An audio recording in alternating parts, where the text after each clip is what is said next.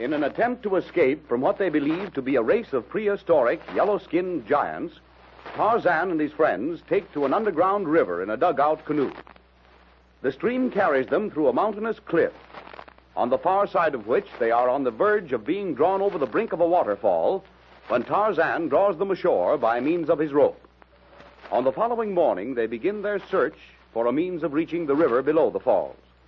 O'Rourke finds a well-worn trail which Tarzan believes to be man-made. A short distance along the path, the ape-man becomes suspicious and decides to investigate. Calling a halt, he is about to swing into the trees and advance alone when D'Arnot cries out a sharp warning. As if by magic, the forest all around them becomes alive with yellow men. O'Rourke raises his rifle to shoot. Put down that rifle, O'Rourke. Don't move, any of you. Slowly, cautiously, the circle of yellow giants narrows about the little group, waiting tensely, not knowing what to expect.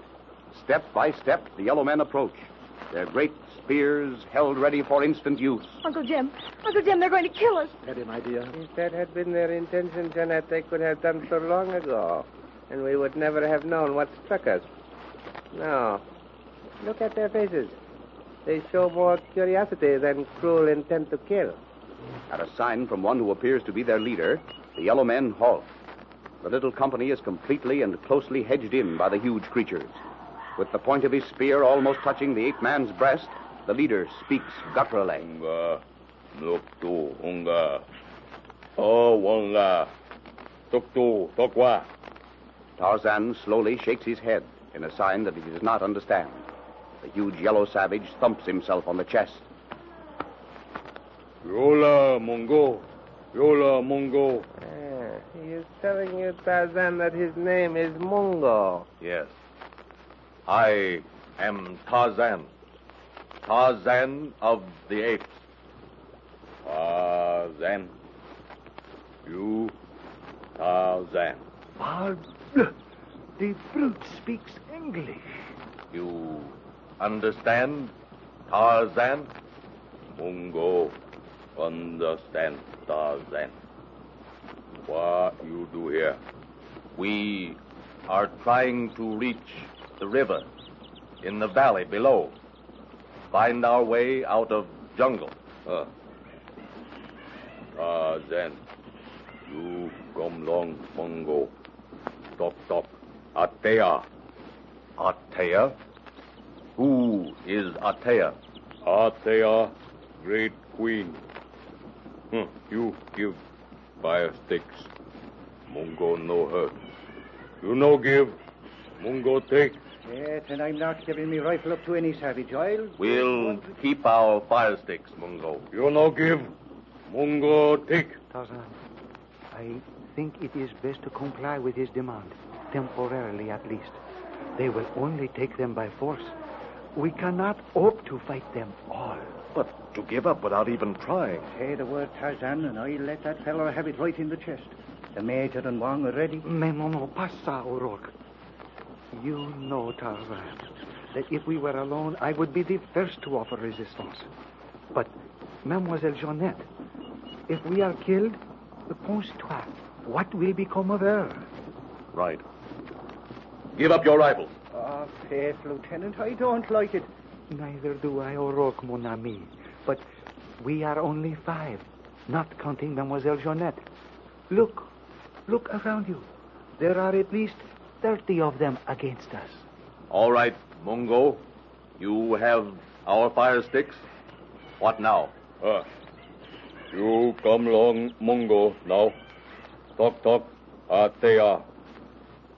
Gambu, Ero, do. At the guttural words addressed to his followers, Mungo turns on his heel and stalks down the trail. Closely hemmed in by their gigantic yellow-skinned captors, Tarzan and his friends, now weaponless, follow. Alors, Tarzan, my friend, comme toujours, you were right. What do you mean? About the trail being man-made and being used by men. Tarzan, Yes, O'Rourke. when do we make a fight of it, eh? Attendez, wait, O'Rourke.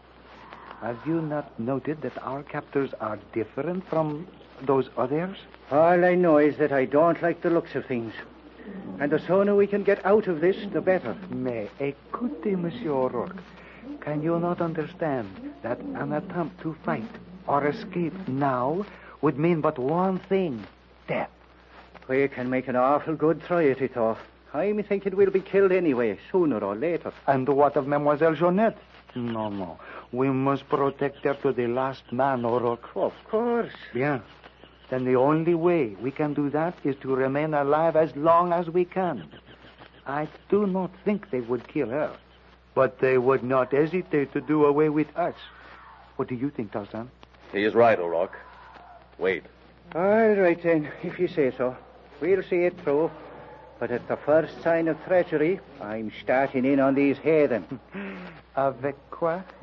With what, Monsieur O'Rourke? We are unarmed. With me own 2 hands, begorry. We'll wait a little, O'Rourke, until we've seen this Queen Atea. Excellent advice, my friend. And O'Rourke, I repeat, had these savages wished to, they could have killed us out of hand back there on the trail. Well, they're just as bad as them others that took us. They didn't kill us when they had the chance, even after we laid out 6 of them. Oh, but faith and begorry, they were all ready to feed us to the crocodiles, starting in with me. Nevertheless, we are still alive. A good omen, my friend. And as long as we are alive, is it too much to hope that a more propitious moment to consider escape will be given us, eh? Oh, leave be, Wong. You'd talk the legs off a brass saint. But you must admit I am at least logical. Oh, well, yes, maybe you're right, if that's what you mean. Lieutenant Darno, what do you make of the fact that these creatures speak English, or that one of them does, after a fashion? At some time, they must have had contact with English-speaking white men, Monsieur le Docteur. Naturally. But the 2-toed ones beyond the cliff, they spoke no English, nor seemingly did they understand it. Oh, it is very easy to see that these fellows are of a higher mentality than the others. A little less, shall I say, the abysmal brute? Exactly. And you have noticed the fact that not one of these captors of ours has claw feet? Monsieur le Docteur, just what are you driving at? Have you never seen a red rose growing on the same bush with a white one, my friend? Grafting, I believe the English call it. Naturellement, I have seen... Tonnerre de presse, Monsieur le Docteur.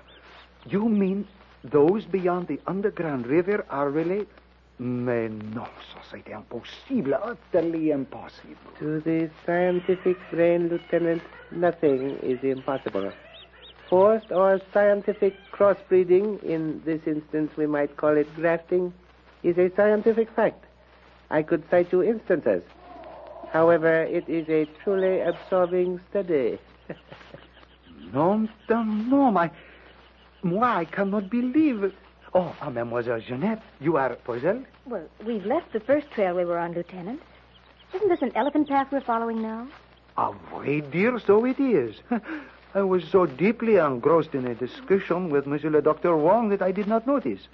Tarzan? I know, Darno. We're headed away from the river. Look, over there in that clearing. Tantor. Elephants. A whole herd.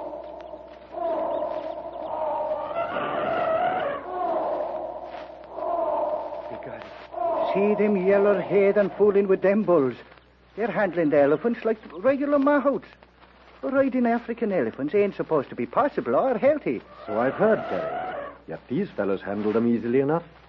Look how the beasts lift the men up and put them on their backs. Apparently we are going to ride to the abode of the Queen Atea. We shall know immediately, Monsieur le Docteur. Here comes Mungo. City of Queen Atea, long way. White people go on elephant. Come.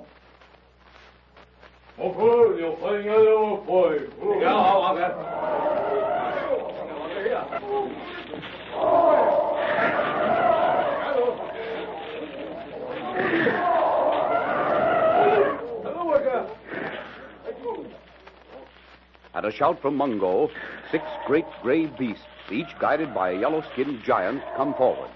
Tarzan steps quietly out to meet the nearest. At a gruff command from its rider, the brute's trunk reaches out, encircles the ape-man's body, and lifts him gently to a seat on its back behind the mahout. When all are mounted, the entire troop, following a wide path, strikes off into the depths of the jungle. At high speed, the elephants follow the winding jungle path until near sunset, the trail ends abruptly on the edge of a small saucer-like valley, treeless and barren. Half a mile distant, in the center of the plain, rises the city of Atea. Constructed of gray rock, the buildings are low, flat-roofed. One, apparently the palace, rises above the rest and is built entirely around and against a tall column of gray rock, like the keep of an ancient castle.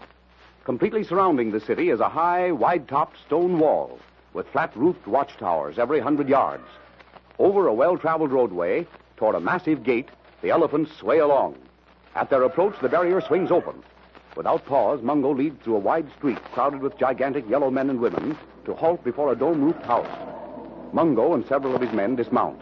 At guttural commands, the elephants, carrying Tarzan and his friends, lift the whites to the ground with their trunks. Mungo leads the way into a wide circular chamber, furnished with massive wooden couches covered with lion and leopard skins. White people, stay here. Pretty soon, Mungo will come back. Then you talk Atea. Just like that. If the heathen queen's in a good humor, we can talk with her. If she ain't, begorry, I wish I had me automatic. What good would it do you, my friend? If we kill this woman, the giants will annihilate us. A man cannot combat a swarm of ants or bees. Certainly not a horde of armed savages. Be reasonable, Terry. Wong's right. Great Scott, man, do you want to get us all killed with your craving for a fight? Yes, you'll probably get all the fighting you want, Terry, before we're out of this. It will come to fighting sooner or later. It depends on the Queen. Ah, oui, so c'est vrai. Very true. In the meantime, those couches look inviting. I think I shall lie down. Begorry, he's your friend Mungo, Dr. Wong. The heathen devil should made a fast trip. They must be anxious to get over with this stuff. Tarzan, white people, come now. We go Atea.